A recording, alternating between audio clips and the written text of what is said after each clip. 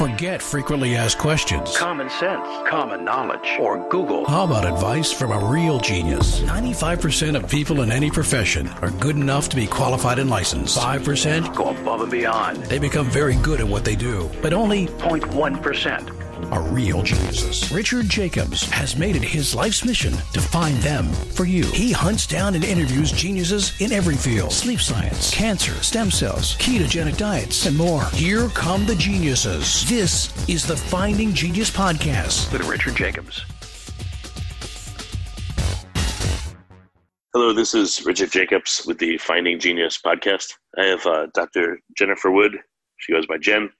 She's an associate lecturer at in the Department of Physiology, Anatomy, and Microbiology at La Trobe University in Australia. I've interviewed a number of people from La Trobe. It's a great university with a lot of really interesting researchers there. So, Jen, thanks for coming. How you doing? No, my pleasure. I'm well, thank you. I hope you're well too. Yeah, I'm doing fine. So you just started heading a lab, the Applied Environmental Microbiology group, right? Yeah, that's right. So I've just started this year as the co-laboratory head there. So the lab itself has been going for a little while, and it's a really neat lab because we have a lot of projects going on. But the way we're working it at the moment is my co-lab head is managing a lot of the environmental microbiology projects that look at human and gut health. And then I'm heading up all the stuff that's out there in the environment, all the projects that look at soil health or microbes in things like corrosion and ecosystem resilience, that kind of thing. Oh, okay. Yeah, I was going to ask you specifically, what are some of the interesting projects that you're intimately involved in? Yeah, like I say, there's a breadth of them. So the idea that underpins all of them is, can we use microbes in a way to sort of manage an ecosystem, and whether that ecosystem is an agricultural productive setting or it's like an ecosystem like you actually think of, so like a rainforest ecosystem or human gut ecosystem. So that's sort of the idea that underlies all of our projects. But so we have a range of projects. So we have work up in far north Queensland where we're trying to understand how microbes help create rainforest diversity, which I always think that one's really neat because it's such a simple question. Why are rainforests so diverse? And you think we'd know the answer, but we don't. When you say diverse, do you mean diverse in terms of the types of animal species and plant species, or like where it lies the diversity? Yeah. So I'm talking specifically here about the actual plant diversity. So you think of most sort of plant communities, you're going to have maybe one or two dominant canopy species, whereas in the rainforest within a hectare, you can have up to 100 different species of canopy plant, and somehow they're all interacting with each other and in some kind of balance so that nothing ever really over-dominates the others. And so we're working with this long-term field site that's up in far north Queensland. It's been there for 50 years, and they actually tag the trees and have been following their life histories for that time right down to the little seedlings. And what they've realised is that, so in the seedling bank, you do have species that can dominate, but something happens between the seedling bank and the mature rainforest that sort of evens out the playing field, and you wind up with this really diverse plant community. And the guys doing that research realised that the diversity happens right down when the plants are little. So somewhere in that sort of seedling to sapling stage. And there's a lot of evidence out there now that it actually could be soil microbes that are helping, govern that diversifying process by sort of non-randomly killing off the stuff that looks dominant in the seedling bank, but allowing the rare stuff to sort of grow unchecked. And in that way, you sort of strike this diversity in the plant community. That's why we get rainforests that look like they do. So that's always really fun research if you can get up there and it's not raining, when there's no leeches everywhere. In other environments, all right. So first question, in a rainforest, then are they particularly resistant to invasive? Do they have invasive species? Like, they may be very diverse, which is great, but do they have resistance to change? Are they stable as well? The rainforest plant communities? Yeah, the entire rainforest itself, the plants, everything. Yeah. Yeah, no, look, they seem to be reasonably resistant to change. There is a lot of, there are tropical invasive species, but largely they don't seem to be impacting it's difficult for them to get a foothold within the mature rainforests, mostly because it's so dark in there. I mean, they're already really established communities and it's hard for something to take a foothold.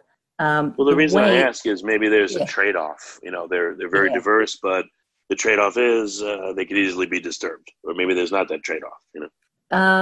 Yeah, there could be, and it will be interesting to understand. There's certainly life history trade-offs to being a rainforest plant, and it's interesting you say trade-offs, because trait trade-offs is actually how we're interested in understanding these microbial communities. I suspect the trade-off, and I'm not a plant ecologist here, may come in the re-establishment of the rainforest. So we know, after a disturbance event, you get a very different looking sort of secondary rainforest, at least initially, and I suspect that's probably quite prone to change. And and so that's kind of one of the areas our research is in. Is with climate change, we're starting to see some of our rainforests catch fire, which isn't supposed to happen. They're notoriously,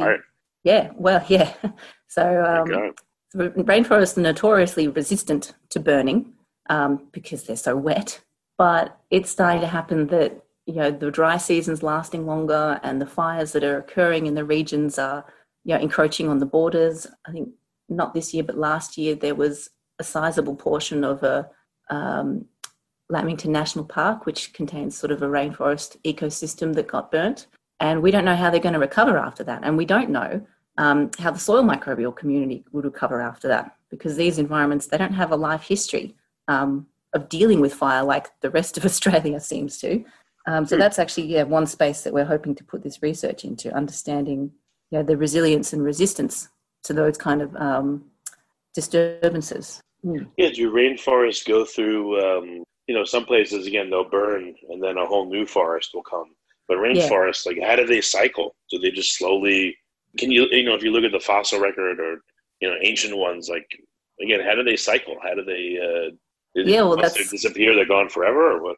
Well, that's the kind of thing we don't really know. So, I mean, I think the Daintree in the far north Queensland is one of the oldest rainforests in the world, and it hasn't been burnt. So we don't know how it would. So the rest of Australia cycles really well with fire because it's adapted.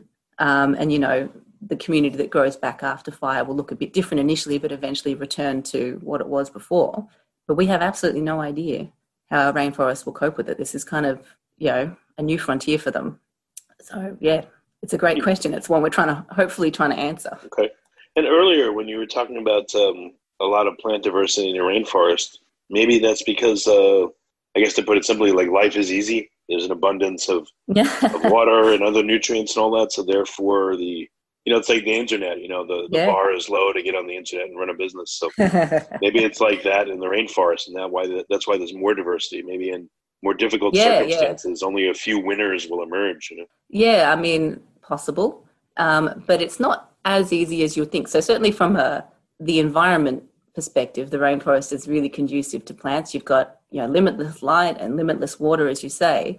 But the competition within those plant communities, I think, can get pretty brutal.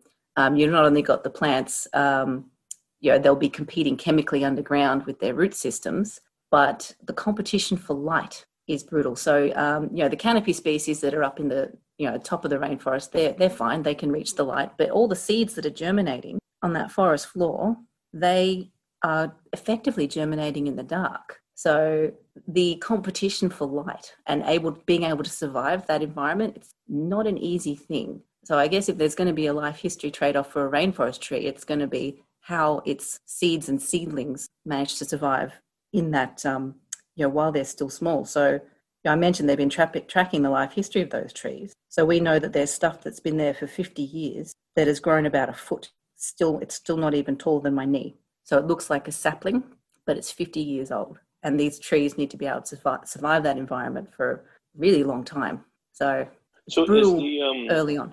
If you track, so I'm guessing there's parts of the rainforest, obviously, that have canopy, have no canopy.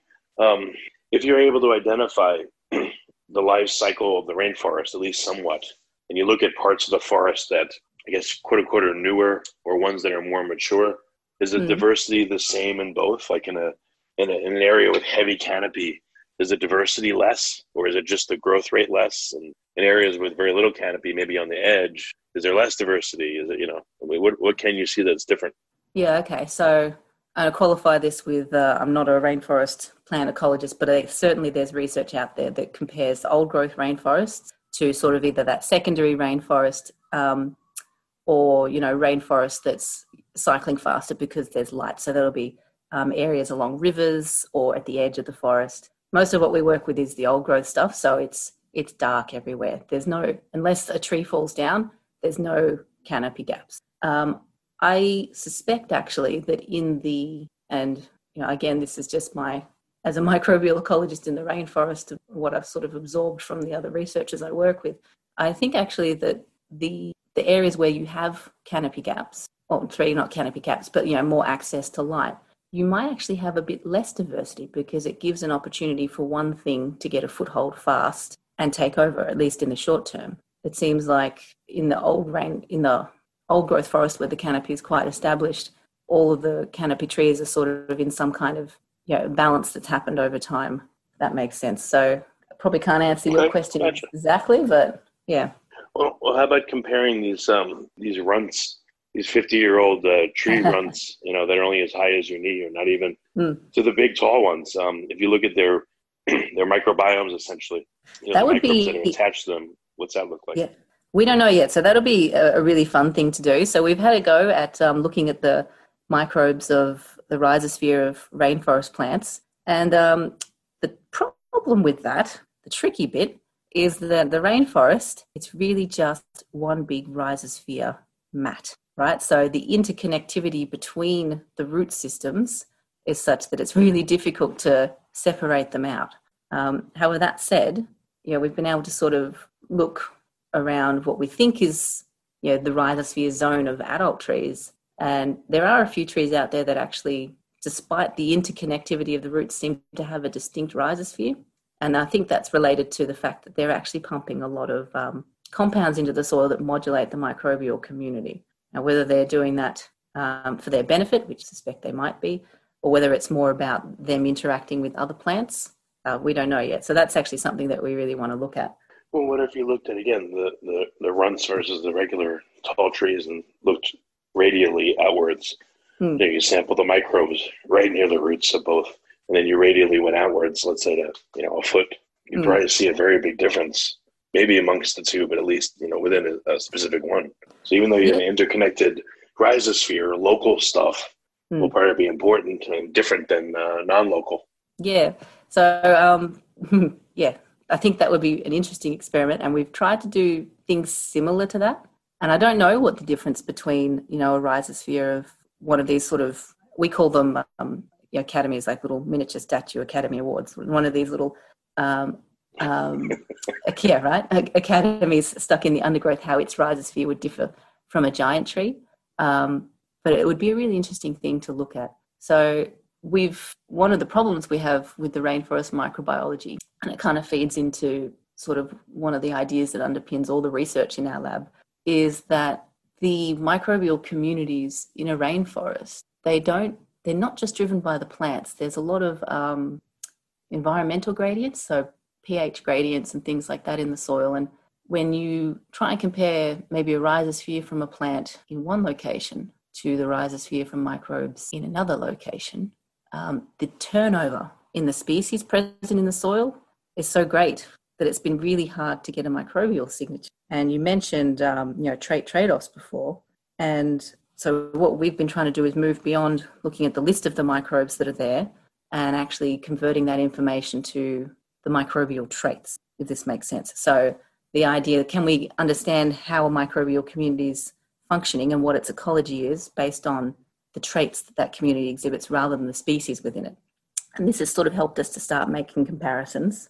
So for an example, so when we did start looking at the rhizosphere associated with these little seedlings, so in the rainforest often you have these dense patches of seedlings, and our question was, is that where the microbes are actively coming in and maybe non-randomly killing off these seedlings that are diverse, so that when you get to the canopy they're in balance with everything else. So we were interested in understanding if those microbial communities had something unique going on about them.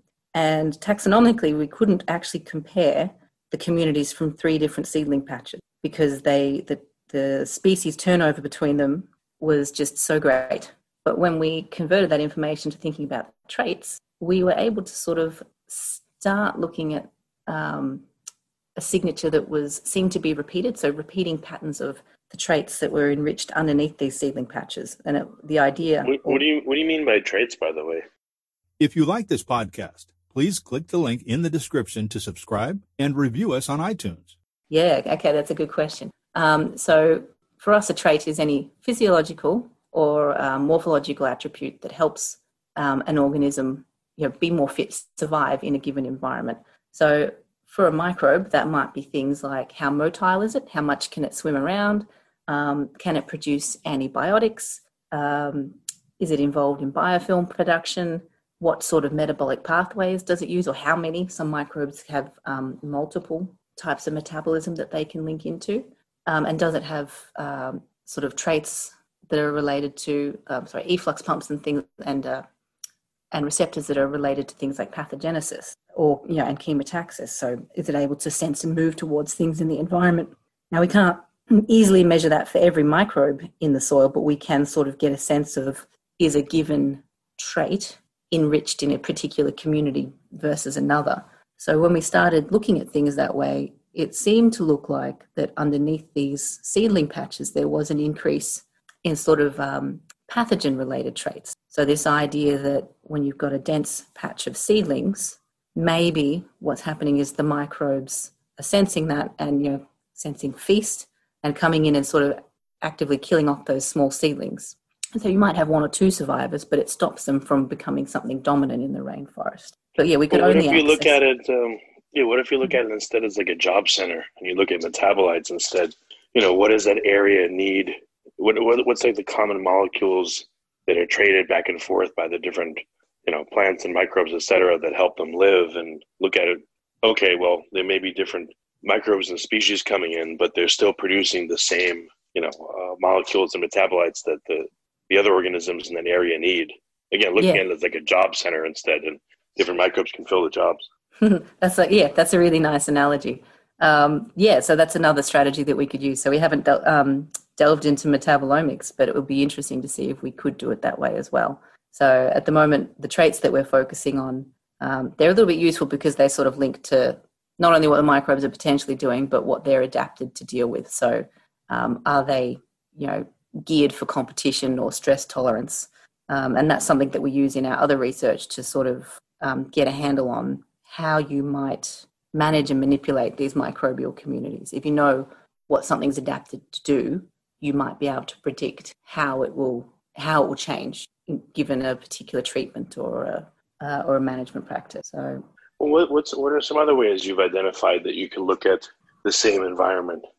Again, I gave you the idea of like a job center, but are there other ways that even if you haven't done it yet, how else could you look at it? Yeah, so I guess the other ways that we're looking at doing this is actually to incorporate ecological theory into our way of thinking. So microbial ecology, we have this really interesting situation where up until very recently, we haven't really been able to look at a microbial community and get a handle on what it's actually doing because we haven't had sequencing technologies. But now that we do, we can start moving beyond, the list of names that we get back by our sequencing, or genes or metabolites or proteins, and see if we can incorporate theories that allow us to compare and classify communities across different environments. And so while microbial ecologists haven't been really concentrated on doing that for a long time, we couldn't, the rest of ecology has been doing that for a long time. So there's a lot of ecological theory out there that's for comparing and understanding the ecology of a community. So what we've been doing is taking some of those theories and seeing if they can actually be applied to microbial communities. So a few years ago, we had a paper looking at microbes used in phytoextraction. So phytoextraction is where you have a plant that's heavy metal tolerant, and it's adapted to actually draw heavy metals up out of the soil.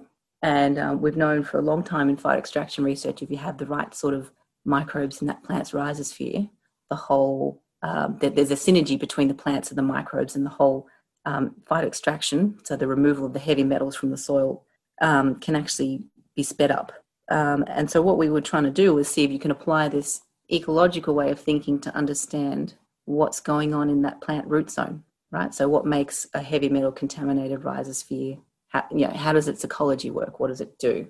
And by applying this way of thinking, we were actually able to identify some really useful strategies for the phytoextraction field. So let me try and explain. Normally in phytoextraction, when you look for a microbe to add, you would intuitively think that the thing to find is a microbe that's heavy metal resistant, because you want to add it to the soil and it needs to survive. And we know the soil's going to have a heavy metal in it. But what we were able to do is look at those contaminated rhizospheres and determine that the main feature, the main ecology that underpins them wasn't actually stress tolerance, right? It was a microbe's competitive ability. That's what determined whether or not it was going to get into the rhizosphere and establish. And now, obviously, heavy metal tolerance is a bit important. You've still got that as a factor in the environment. But we were able to, microbes vary in the way they deal with heavy metals. And what we identified was that there are a couple of classes of microbes, so the Sphingomonadales and the Sphingobacterales, that have altered cell walls. And it seems like maybe they were more efficient at dealing with toxicity due to cadmium was a heavy metal we were looking at specifically. So they didn't need to, so it seemed like they had a bit of an intrinsic resistance to it due to the unique structure of their cell wall. So it made them more competitive in that environment because they weren't diverting resources to trying to detoxify their cell. They were just able to grow. And indeed, they were the microbes that were starting to establish and take over in the contaminated rhizosphere. So what we found was this strategy that people have been using for a couple of decades now to find a microbe to add in phytoextraction was on the right track, but a little bit flawed, because we were looking for microbes that could survive in heavy metal contaminated environments. But what we actually needed to find was microbes that can survive and outgrow, so outcompete other microbes in that environment. So, that was a really neat... So you mean it's not enough to just not be killed by a heavy metal contaminant? Absolutely. You have to be better at not only surviving it, but maybe even utilizing it than your competition. Absolutely, yeah. So, because, if you think about it, whenever we inoculate a rhizosphere with a new microbe, that rhizosphere has already got a resident community there. The community will be full. There's not going to be space for it. So if you want something to establish, it needs the tools to get a foothold. And in this case, that's its competitive ability. Absolutely. If you looked at a contaminated area and you did it longitudinally, when there was first contamination introduced and then a day later, a week later, a month later, what would you see in terms of the microbes that come and predominate?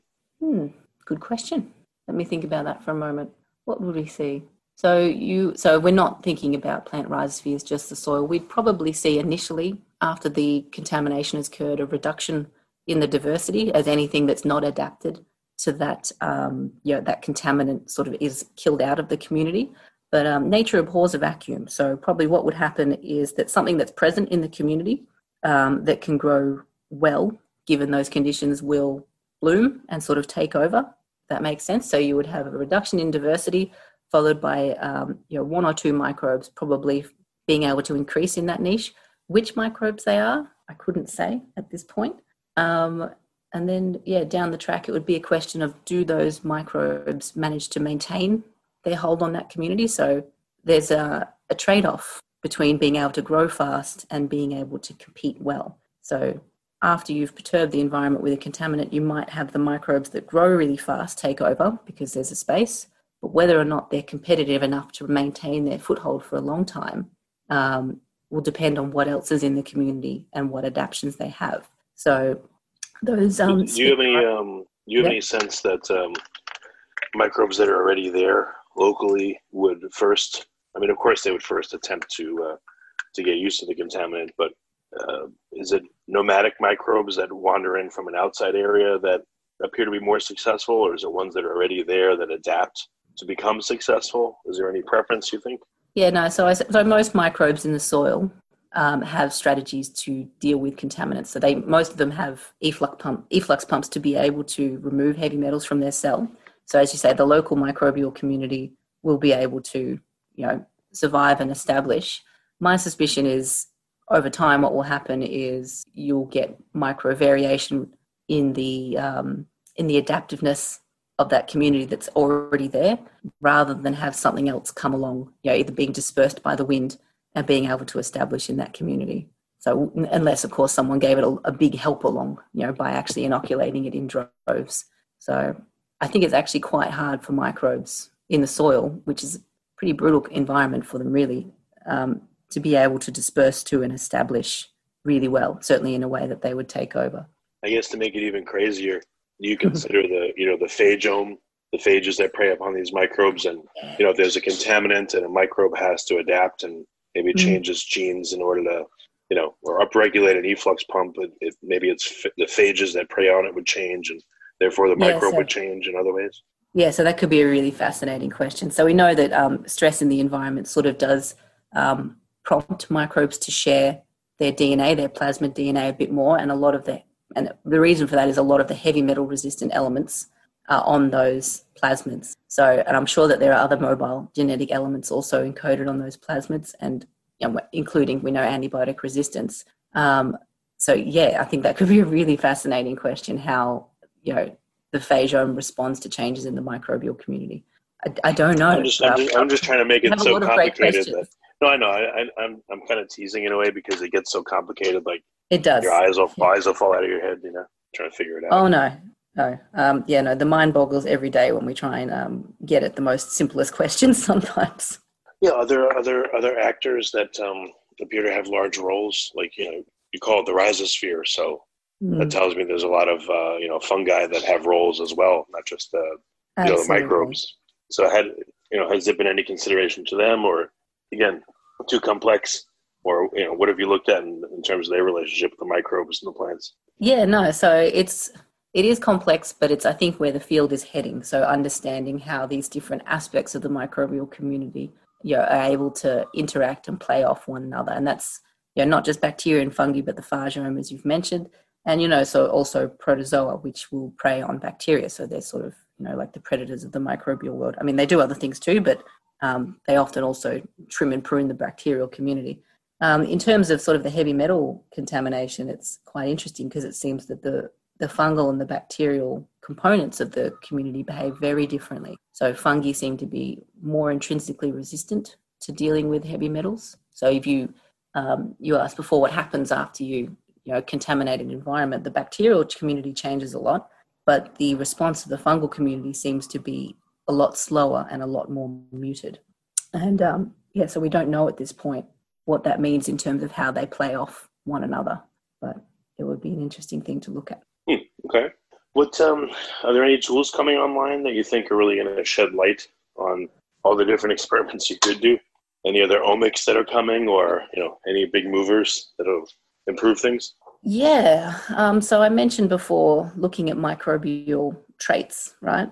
So they can be accessed through the DNA. So you can take the metagenome and think about the traits that are there. But a really useful tool that's out there is actually being developed by a lab that I saw you've interviewed on another podcast, the Langara lab, and that tool is called PyCrust. And the reason it's really useful is it takes the 16S metabarcoding that is often done, which relative to metagenomics is much cheaper, which is why it's so widely used, and it predicts the traits. So the reason it needs to do prediction is when you're doing the 16S sequencing, you're really just getting the name of the bacteria. You're not sequencing anything else in its genome. But using the massive amounts of information that we're accumulating out there, so we've got big metagenome repositories that are being built, PyCrust sort of links in with that and predicts the traits of your community based off 16S sequencing. So there's that, but then there's also metagenomics, which is equally relevant but much more expensive to do. So I think people that are going to come up with ways to look at the microbial traits of a community in a controlled way, so that PyCrust is sort of just the start of it. It's accessing them, not necessarily categorizing what the traits are about and what they're for, is going to be a way forward in the community, in the microbial ecology sphere. So the reason for that is you can use traits to compare across a diversity of different microbial communities. So traits aren't necessarily conserved across phylogenetically related taxa. They can be, but they're not necessarily. But it means you can compare, but they're conserved, across microbes that have a similar life history. So it's a way that you can take microbial communities that look completely different on the taxonomic level and actually start finding repeating patterns in them, even if they've got no species in common. So that's something we're developing in our lab, and I know I'm not alone in that because I've seen in the last 2 years a suite of papers emerge that are looking at trying to understand the microbial traits in a whole lot of different environments. So including, how microbes establish and succeed in, say, the infant gut, so how our microbiome develops. People are looking at this in terms of agriculture and agricultural management practices. I really do think that I haven't seen like the specific technology related to, classifying and categorizing traits. Maybe we'll develop it if we find time. We're working on it.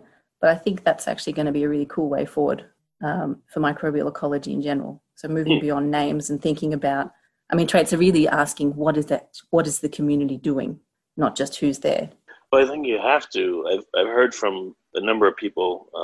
A friend of mine worked for the FDA for a long time and now CDC, and he said, like, if you consider even like E. coli in our guts, there's not just one thing called E. coli. There's so many variations of it that it's hard to even call a bacteria a certain species or strain. Exactly. The species concept.